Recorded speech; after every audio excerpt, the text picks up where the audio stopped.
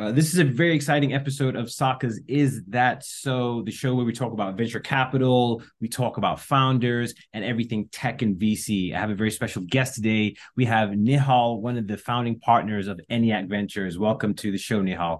Thanks for having me. Absolutely. Well, why don't we dive straight into it? We see each other on Fridays during pitch and run, so we'll keep some things to the side. But I mean, how did you get started at ENIAC? Kind of what led you up to starting ENIAC as a firm in the first place? Yeah, no, thanks for asking. And it was great to meet you at Pitch and Run, actually. Uh, we started ENIAC in 2009. Um, Prior to that, actually, I met my co-founders we all met freshman and sophomore at engineering school at UPenn in 1995 and 96.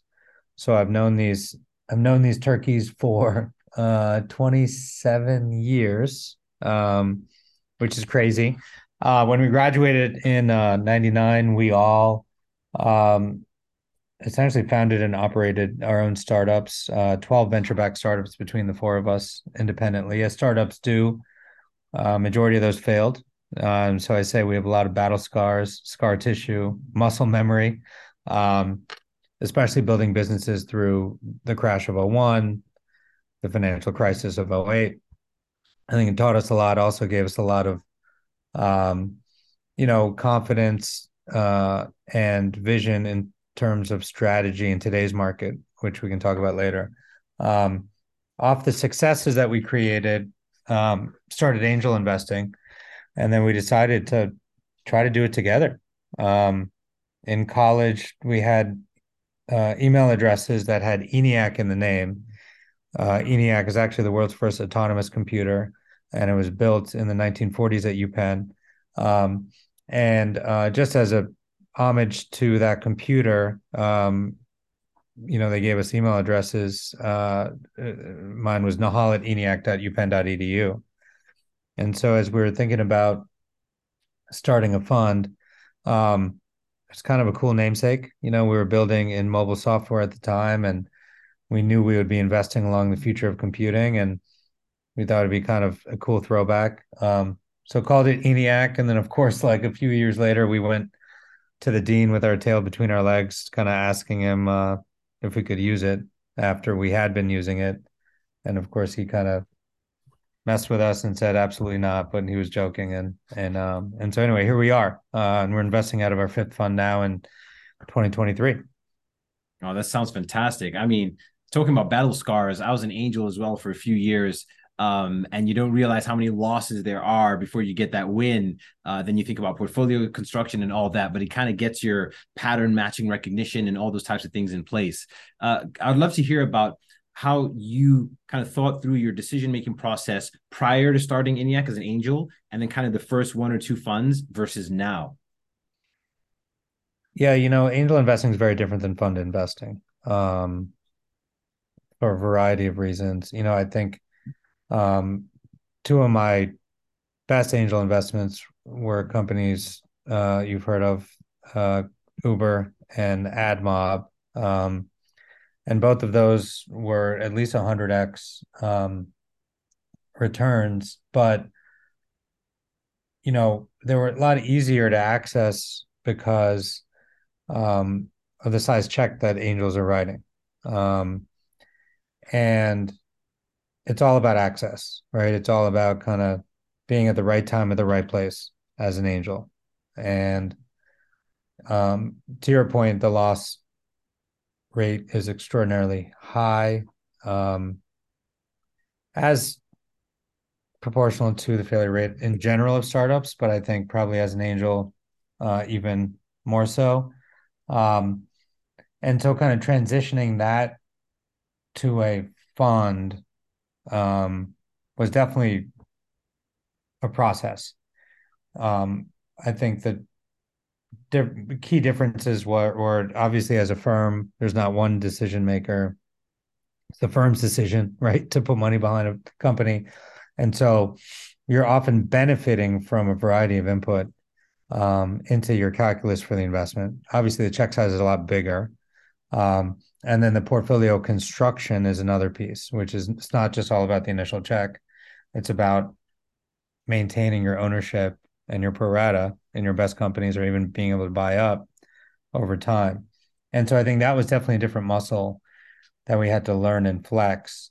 Fortunately, our first fund was tiny. It was $1 million, which is smaller than our average check size now, um, of like 40 companies in the fund. And so like initial check size. And so the first fund was essentially like an angel fund, like those check sizes were like 25, 50K checks.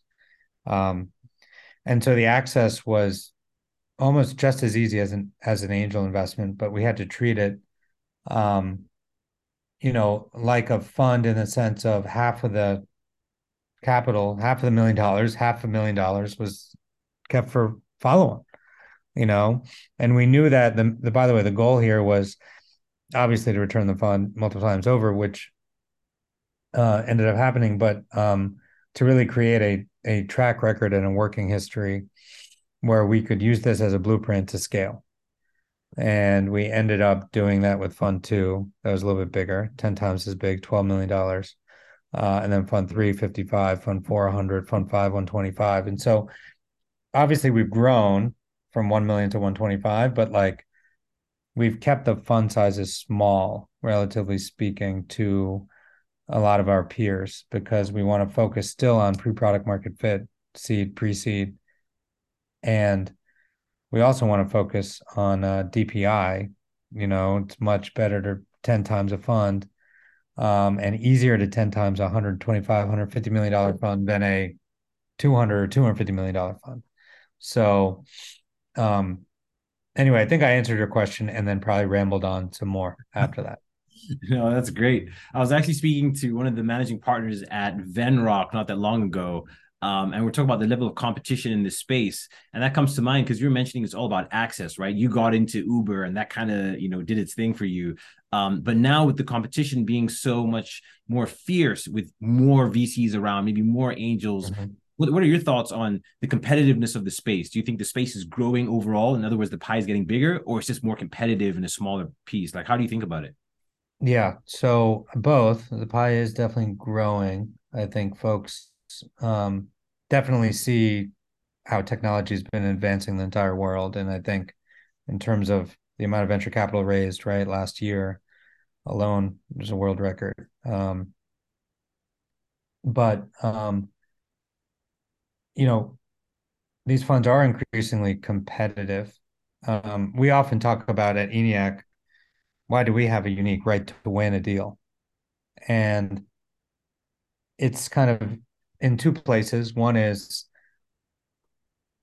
if we have a thematic approach to a sector, we've thought about it for a while. Maybe we publish content about it. Maybe we've gone on somebody's podcast about it, but we've thought about it for months, quarters, maybe years.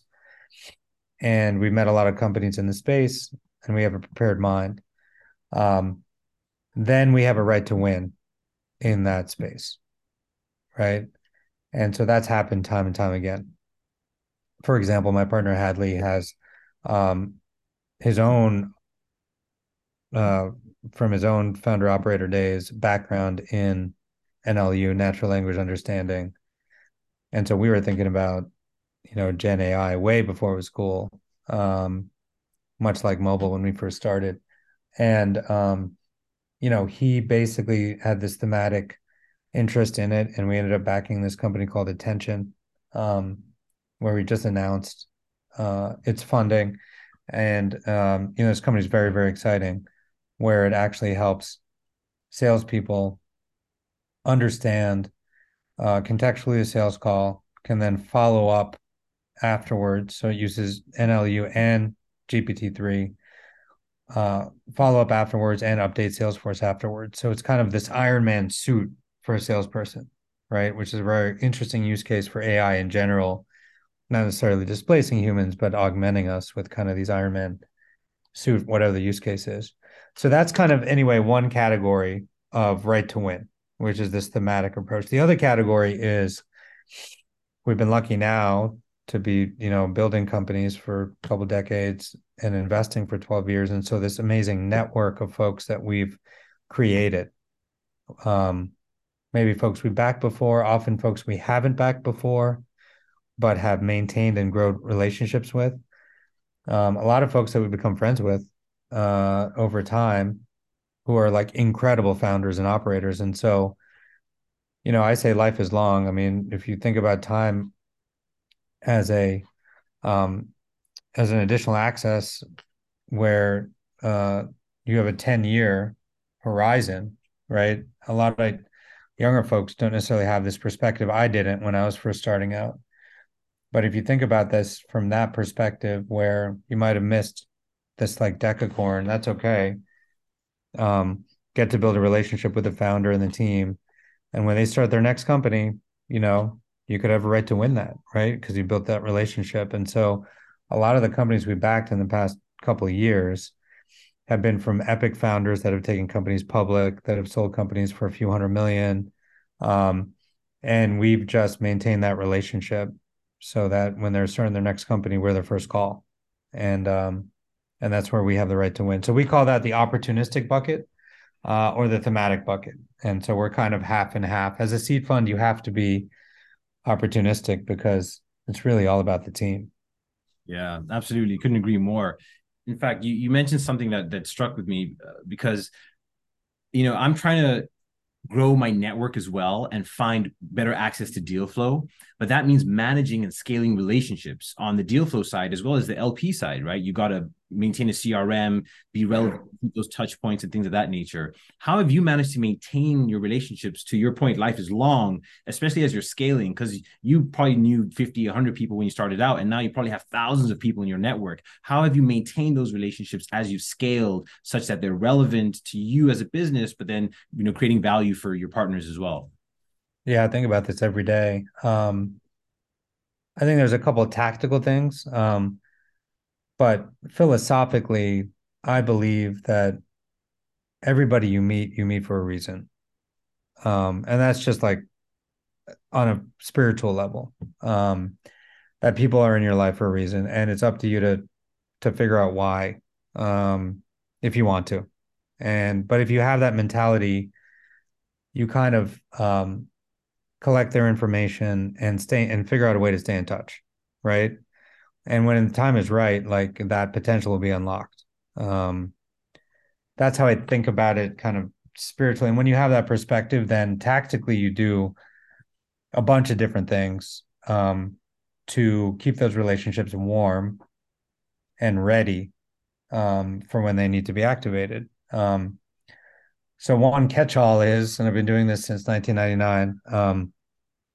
I have if you meet me and you give me your email, you will be mandatorily forced without opt-in into a newsletter. And I've been doing this literally since the beginning of email, um, since like 97 probably. Um, and so now we have this like extremely large email database and it gets added to every day.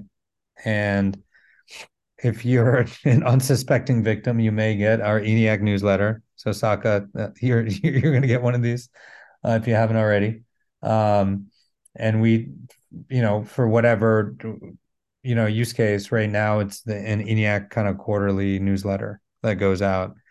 And so that's a really easy, low friction way to stay in contact with everybody you've come across, somebody you met at a happy hour, a networking event, a pitch and run, a LP event, a customer event, etc. It's kind of like a nice catch-all. And what's interesting there is that, actually the unsubscription rate is very low, open rate is very high. I think most people are excited about hearing from somebody that that you create an impression on. And over time, the relationship is kind of growing without you having to necessarily do anything, right? So that's kind of one really easy checkbox. Another thing that I do, I have this kind of notepad that sits in Dropbox. We got to figure out how to implement it better in CRM systems, but it works great now. Um, where it's like a bunch of lists of people and they're all um, categorized with kind of keywords and very easy to find across any device anywhere. And these are just lists of right now I can pull up a list of like my favorite pre-seed investors, my favorite fintech investors, my favorite seed investors, my favorite CTOs, my favorite healthcare experts. And so whenever we're doing work on a company or I meet a founder, I'm able to revert pretty quickly um, to uh, to see how we can help. This morning, a founder emailed me, "Hey, what are your favorite pre-seed firms who might be interested in ed tech?" And I just ran a search in this document. My partners call this the Matrix, and pulled out a list, sent it to him, and he was blown away. And he's like, "I love these three intros." Fired them off. Boom. So um, I organize my networking lists is the second takeaway. So email lists, and then the third thing that's really important to me is everybody that I do take a meeting with. We really try to help. I remember as a founder, I remember the 7 times very vividly. The VC would pass on business I was starting, but they would introduce me to somebody that literally changed the game for me at that time, and that inspired me to try to do the same. And so when I meet a founder, we're lucky as having all the scar tissue of sometimes being able to put ourselves in their shoes and making an intro to somebody that they might even not know they need. It could be this epic customer, their future co-founder, maybe a company that might will buy them in 5 years. And like any meeting that I do take, I try to be very deliberate with a game-changing introduction. Um, and the reality is, we don't get to invest in 90% plus of founders we meet for one reason or another on either side. But if they can come away from this experience um, with like some incredible value that they've derived from meeting us, then we've done our job. And we do that to kind of just serve, to serve the ecosystem and the community. But the side effects of it are enormous because these folks then tell their friends or their next company or their friend's next company, whatever it is, helps build brand and reputation, which is why the majority of our deal flow is inbound, through those simple actions. But so anyway, that was a lot, but those are kind of three things on why relationships mean so much. It's this email kind of catch all. You'll be on our spam list if you meet me. The um, organizing folks into lists constantly, which we call the network. Um, and then really trying to help everybody that we do spend time with, whether or not we invest. Yeah, I think you hit the nail right on the head. There's some of those pivotal moments, those people you meet, and it changes the trajectory of your life and the way things operate for you. You once told a story, I think it was at Primetime VC, where I think you won that day. You're the champion, and you spoke about your LP That was a meet. good day. Oh, it was a great day, man. And I think you said you went to an LP meeting and you locked yourselves out of the car and you weren't able to get upstairs. So people don't know this about you, but you're an epic storyteller. So we got to get you back for part two. But on that note, do you have any story or was there a pivotal introduction that happened in your life that you were like, man, that changed the course of ENIAC or my the way my venture firm is running or ran? Yeah, there's so many of these moments. I had to give a shout out to one of our mentors, who's Alan Petrikov, who's one of the oldest VCs in the game. Arguably started VC. He started Apex and then he started Greycroft. He just ran the marathon, and he's like 90 or 89 or 91 or something crazy. And I remember pitching him a business in 2008 at a company called Night that became Buzzed, and it was a location-based city guide in the same space as Foursquare at that time, and Looped and Whirl and Gowalla. It was kind of post iPhone App Store, and all these apps were racing for to this LBS, location-based services space. And we're pitching him a business, and I remember he just gets on one of those old speaker phones and starts dialing a number, and